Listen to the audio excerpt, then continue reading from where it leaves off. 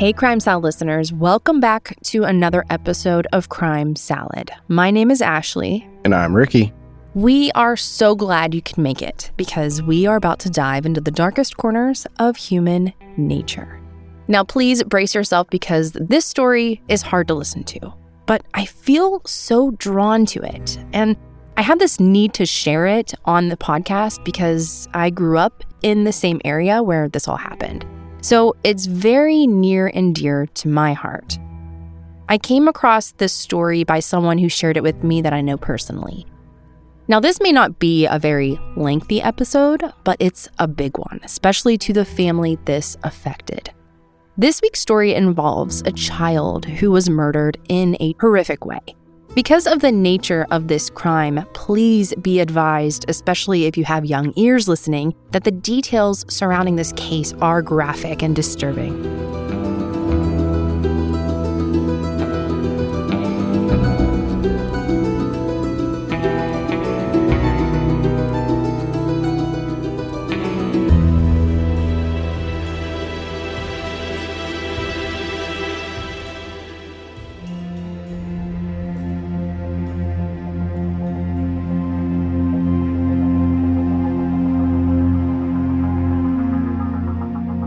So this devastating nightmare happened in June of 2023. This would be last summer from the recording of this episode. So this case is very recent. And actually, it was just announced by Pennsylvania's Attorney General on July 11th, 2024, specifying that a Lawrence County woman has been arrested on charges related to the abuse and death of her boyfriend's 1-year-old daughter. Let that sink in. That was 7 months until there was an arrest. And I know that there was a lot that needed to be done to make an arrest, and that the police worked diligently and this case was thoroughly investigated so that no errors could be made. However, I just can't imagine the feeling of helplessness during that time, left without their baby girl, left without answers, waiting for an arrest for 7 months.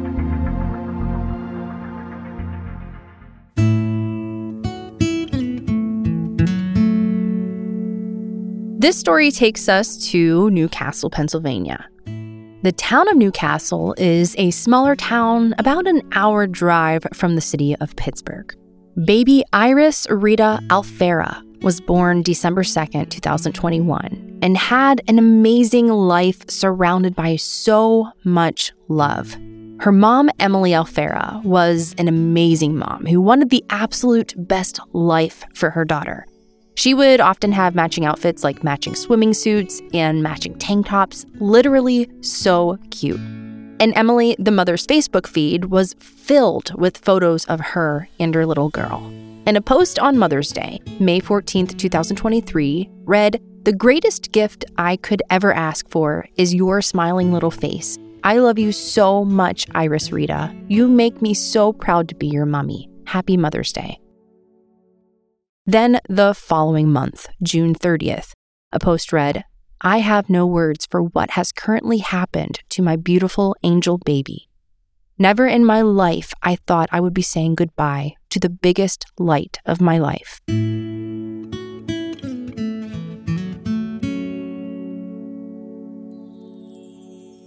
Iris was 18 months old, so a year and 6 months. She was a very smart, clever little girl who was on the move, walking and learning so much each day, and enjoyed watching Miss Rachel.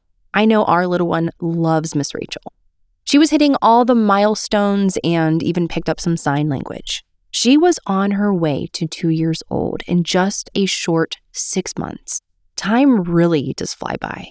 But she would never get to see her second birthday because her life was taken too soon. How could anyone want this little precious baby girl dead? You see, this wasn't just an act out of anger. This wasn't an accident.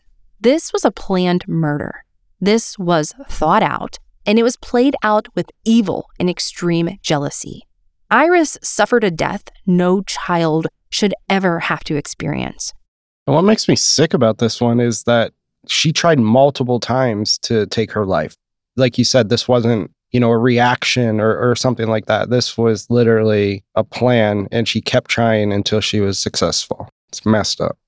And I know it's hard to talk about child abuse cases and it's hard to listen to these types of cases, but this is a huge issue where time and time again, it keeps happening. If you know of child abuse happening in your circle of who you associate with or have a suspicion, there are helplines like the Child Help National Child Abuse Hotline where you can call or text 1-800-4-A-CHILD. There's professional crisis counselors who are available 24 hours a day and 7 days a week and in multiple languages.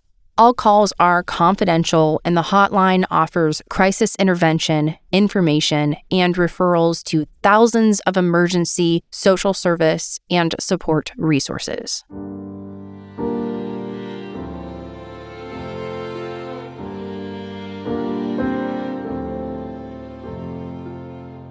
I feel like it's all too common that child abuse becomes so untouchable. Like, it's that subject where no one feels comfortable talking about it. We pretend like it's not happening. And it's often a topic where others don't want to get involved.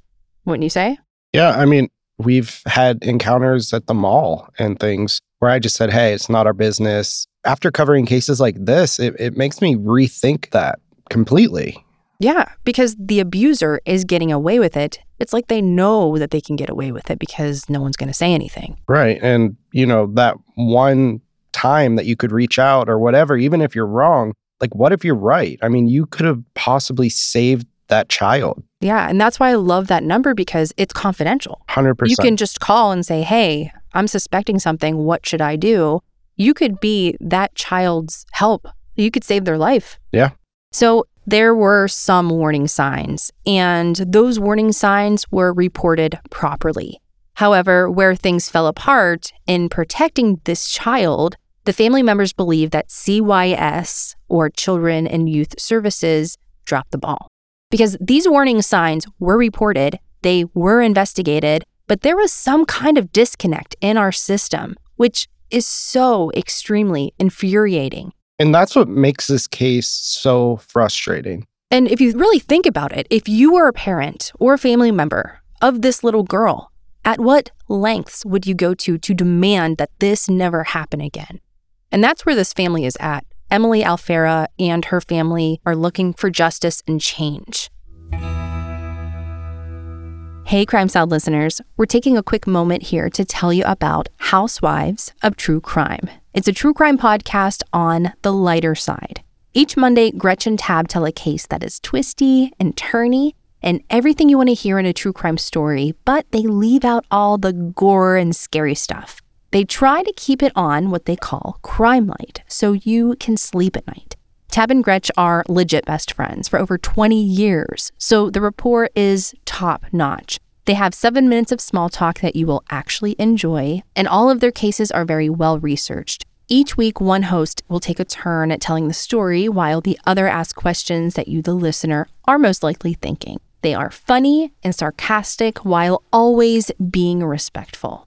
So if you're looking for a new true crime podcast to fill up your week, Housewives of True Crime is available anywhere you get your podcasts.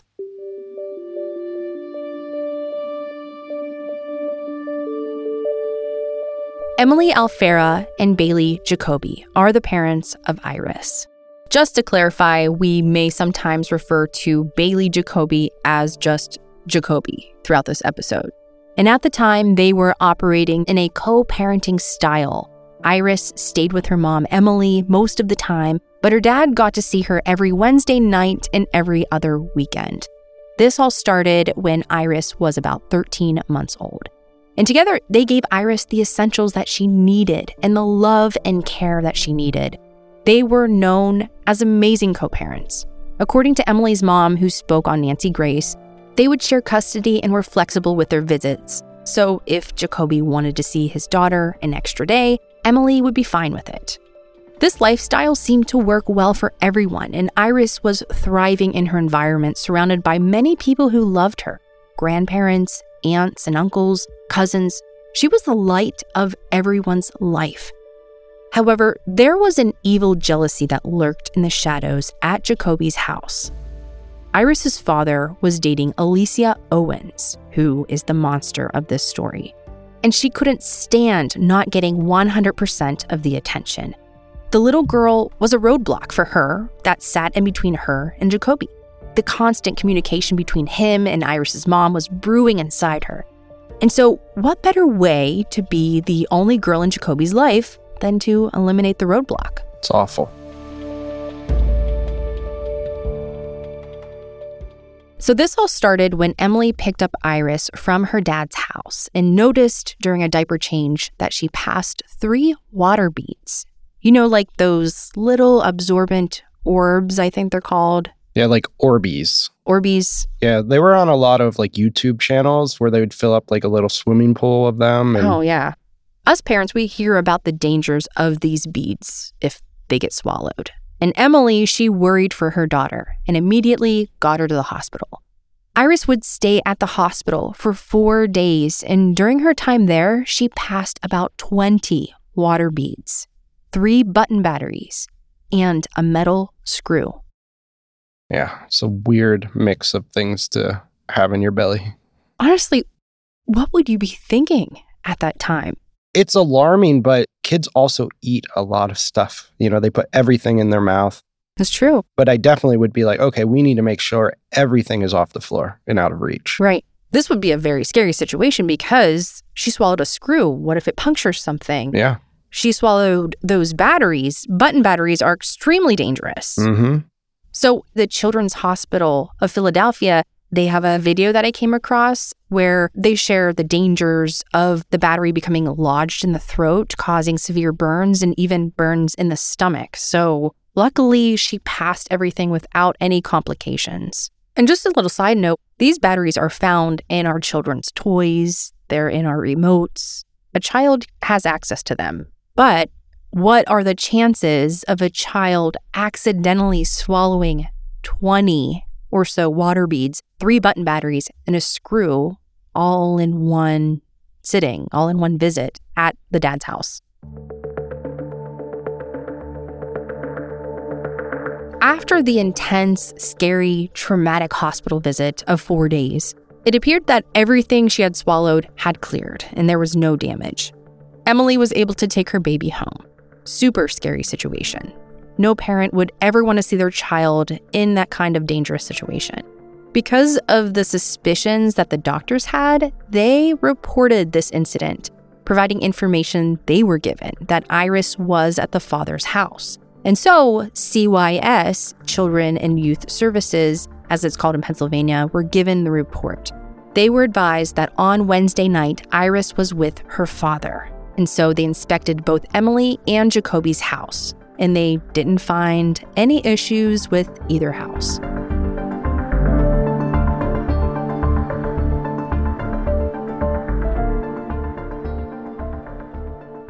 So with this inspection, I'm really curious what exactly they look for. Like, how deep do they go into this inspection? Is it just like a few boxes they check? How long do they stay there? Because to me, it sounds like they just kind of walked in, walked back out. Right. I mean, obviously, they're making sure there's no like batteries on the floor or obvious red flags. But what type of things do they look for other than the obvious? So I was curious and I looked up a few things that CYS checks for when doing an inspection. And these are all general things. It does vary depending upon the situation. They check for the safety of the environment. This would be the living condition. Is the living condition safe? They look for potential hazards, cleanliness. They also check for the child's medical care, their nutritional status, and general physical care. They also check if the kids are getting along with each other in the home and that they have people to talk to if they need help.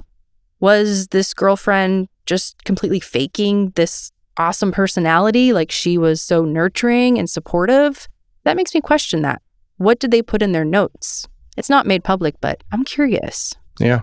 And if they're at school age, they check to see if their educational needs are being met. They also make sure that there's safety in the home, like smoke detectors and things like that. And they also do background checks. So any adults living in the home have to do background checks.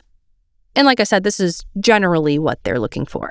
And it all depends on the specific situation and the reason for the inspection of the visit For instance, a routine inspection of a foster home might focus more on the living conditions, while the inspection in response to a specific complaint, like this, might focus on checking for dangerous things, batteries, chemicals. Can this child get into things easily? Are there locks on the cabinets? Right. After this inspection, they didn't find any issue with Emily's house or with Bailey Jacoby's house, the father. Hey, it's Kaylee Cuoco for Priceline. Ready to go to your happy place for a happy price? Well, why didn't you say so? Just download the Priceline app right now and save up to 60% on hotels. So whether it's Cousin Kevin's Kazoo Concert in Kansas City, go Kevin, or Becky's Bachelorette Bash in Bermuda, you never have to miss a trip ever again. So download the Priceline app today. Your savings are waiting. Go to your happy place for a happy price. Go to your happy price, Priceline.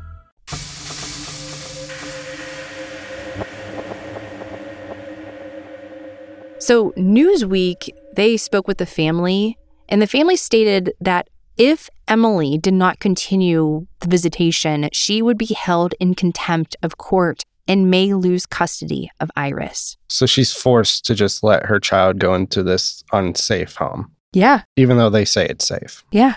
And as you can imagine, the anger surrounding this whole situation, I would be extremely angry, and there's nothing you could do about it. Yeah, I mean, you're helpless in this situation. You don't want to lose custody of your child.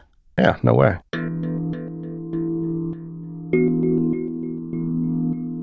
The anger surrounding our justice system at this time was at an all-time high.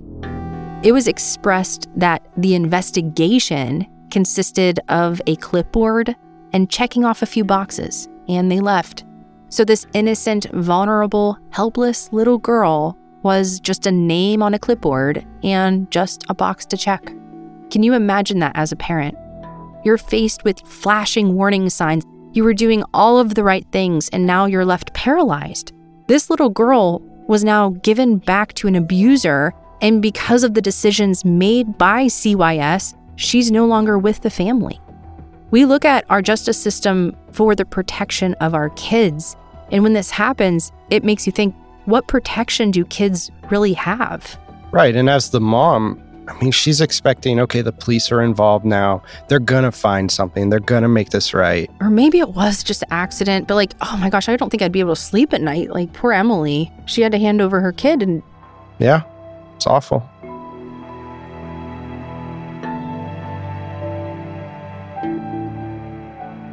Now, before this incident even happened, Alicia Owens kept an interesting search history on her phone, which becomes useful later in this case. But it really just irritates the hell out of you because she conducted these searches like, in how many cases have kids died from eating water beads? Water beads harmful, water beads near me, and beauty products that are poisonous to kids. Symptoms of swallowing a battery. What happens if a baby swallows a battery? And moms warn parents dangers of water beads. What messes me up here is water beads near me. Like, I'm going to research how dangerous these things are, but then what's the closest location I can go pick them up? Sick. So messed up. Now, they didn't find this stuff until the investigation, though, correct? Yeah. And can you guess when these searches were done? Just take a wild guess. I mean, recent, for sure. 1 month before this incident even happened. So 1 month before, Iris went to the hospital for 4 days. Yeah. She had been planning this. She had been searching. It just makes me like so sick to my stomach. I mean, maybe you would search those things after you found out, oh, there's water beads in her stomach, there are batteries, like what are the consequences? Like, what do I do? What should I do? But this was so preemptive. Yeah. The only one thing that gets me is the water beads near me. That's like, oh my. I need to go buy these after I searched how dangerous they are. It's nuts. This was all planned out. And her searches continued.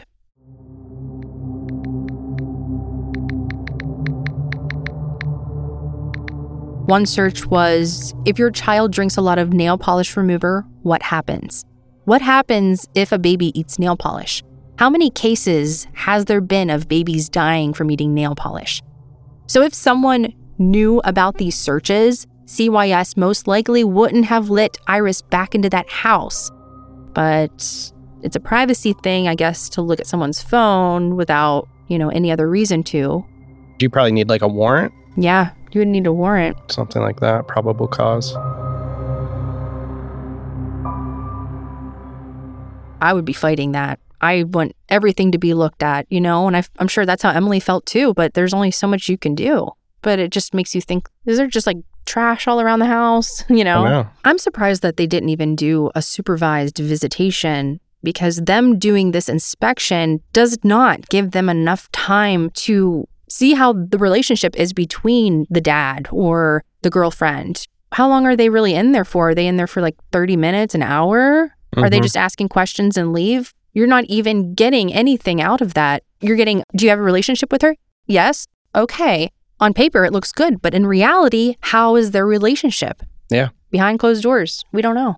That's the thing, is if you're looking at this at a surface level or on paper, you're saying, okay, well, she swallowed some Orbeez. I mean, those are a kid's toy.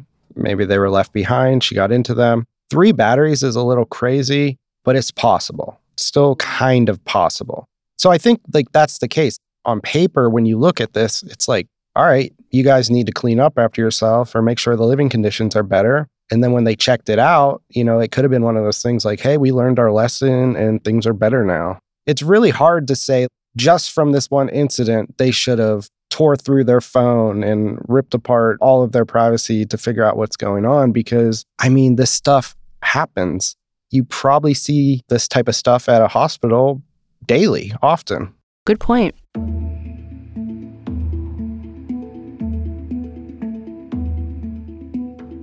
Because Bailey Jacoby has court-ordered custody, it's no mystery as to what happens next.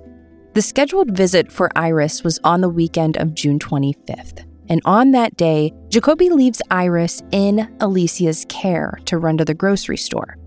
Now, she's a nurse in training. We'll just throw that out there.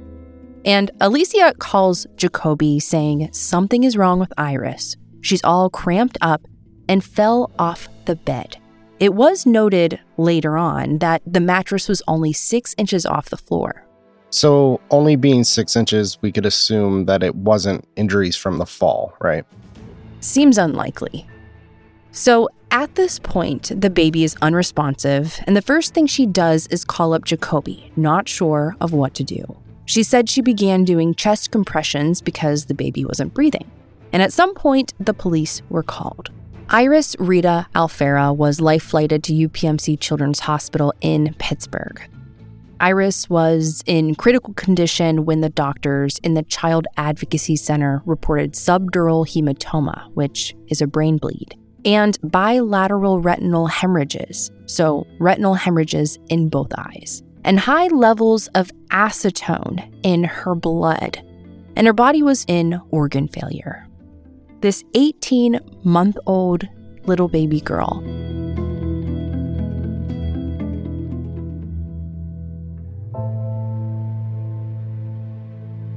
At the time of these findings, doctors' records report that injuries happened while Iris was at the father's house under custody of Bailey Jacoby and Alicia Owens. And another physician indicated that because of the nature and severity of the state that baby Iris was in, anyone who would be caring for this child would have noticed something was wrong. He stated that her cognition and function would have been altered immediately after the event that caused the injuries. However, both Alicia and Jacoby reported to the police that she seemed normal. She vomited a few times, but nothing out of the ordinary. Which had to have been a lie. It seems strange, doesn't it? Now, not only was baby Iris poisoned with a high amount of acetone, with the traumatic brain injury, her injuries paint a picture that this 18-month-old baby was viciously slammed into something solid like the floor or the wall or the table and aggressively shaken. The baby had a brain bleed that could be compared to someone being in a car accident, hitting their head into the windshield. And she suffered organ failure from the acetone poisoning. Iris died at 1:52 p.m., June 29th, at the UPMC Children's Hospital of Pittsburgh, 4 days after the incident. And the doctors strongly suspected that this was the result of child abuse. So the father and Alicia were both taken in for questioning. This is where Alicia explains that they never let Iris out of their sight, and they were very diligent with her care, even making sure the bathroom cabinets were locked. So how'd she get the acetone? Police requested her cell phone, and she turned it over. And that's when they found all of the telling searches on Alicia's phone. This was no accident. This was a planned-out murder to take baby Iris and her mom out of this guy's life forever, out of the picture. So I'm not sure if Jacoby's going to be charged or not. I'm hoping so. But that makes me think that they both were in on it. The fact that they didn't notice anything was wrong with the baby, they went with the same story, it's just kind of suspicious. Yeah, I would say that they're still looking into him because they haven't made a decision yet. I hope he doesn't get off the hook because he should have been there protecting his daughter. Yeah, he should have. But as for Alicia, she is charged with criminal homicide, aggravated assault of a child less than 6 years of age, endangering the welfare of children, and aggravated assault of a child less than 13 years of age, and faces a life sentence. So what do we do from here? Loved ones are now urging for more stringent visitation laws and for cases to be reviewed more thoroughly by Lawrence County Children and Youth Services. The family has faith and hope that baby Iris's story makes these changes and protects future children. Now, I found a few things to check out that we will put in our description. It looks like from the recording of this episode, the change.org Justice for Iris Rita has 2,075 signatures, and their goal is 2,500 signatures. And there's also a Facebook group that Iris's aunt runs. It's titled Iris's Angels. They are currently working on a website, and Emily, Iris's mom, has many plans for the nonprofit. They are starting a 5K this summer, and they plan to have scholarships in her name.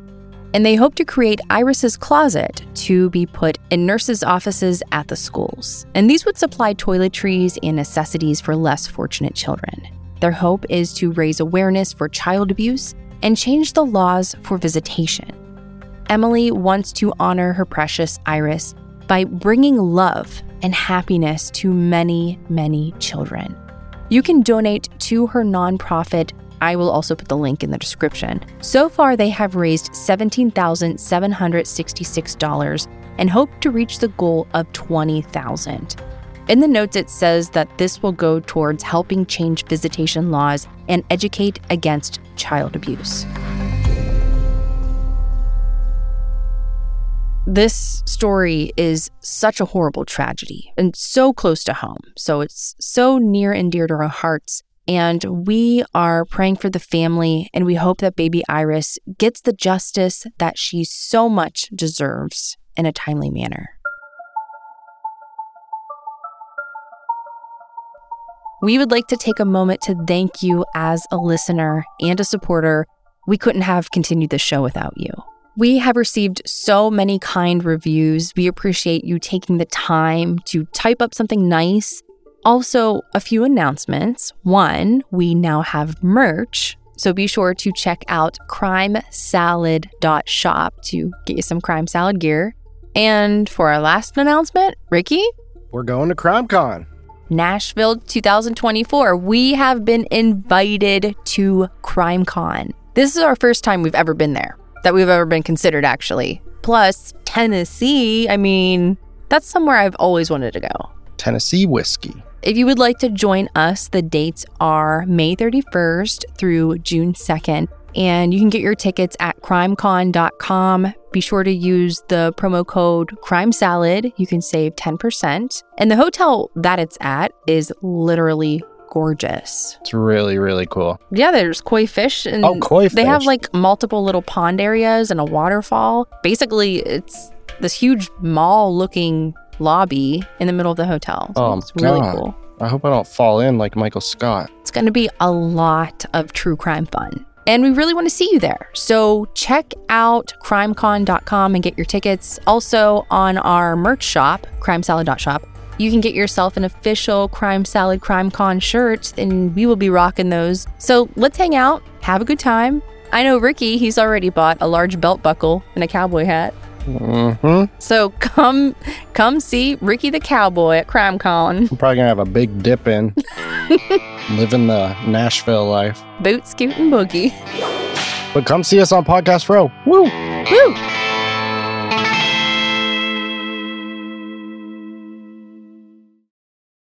On a summer night, Douglas Wag Jr. lay motionless across a strip of railroad tracks before being struck by an oncoming train. I'm investigative journalist Delia D'Ambra, and my investigation into exactly how Doug died took me into the depths of a bizarre mystery. It was really hard to understand what was fact and what wasn't. A mystery that has led me from one suspicious death to another. Listen to Counterclock now, wherever you listen to podcasts.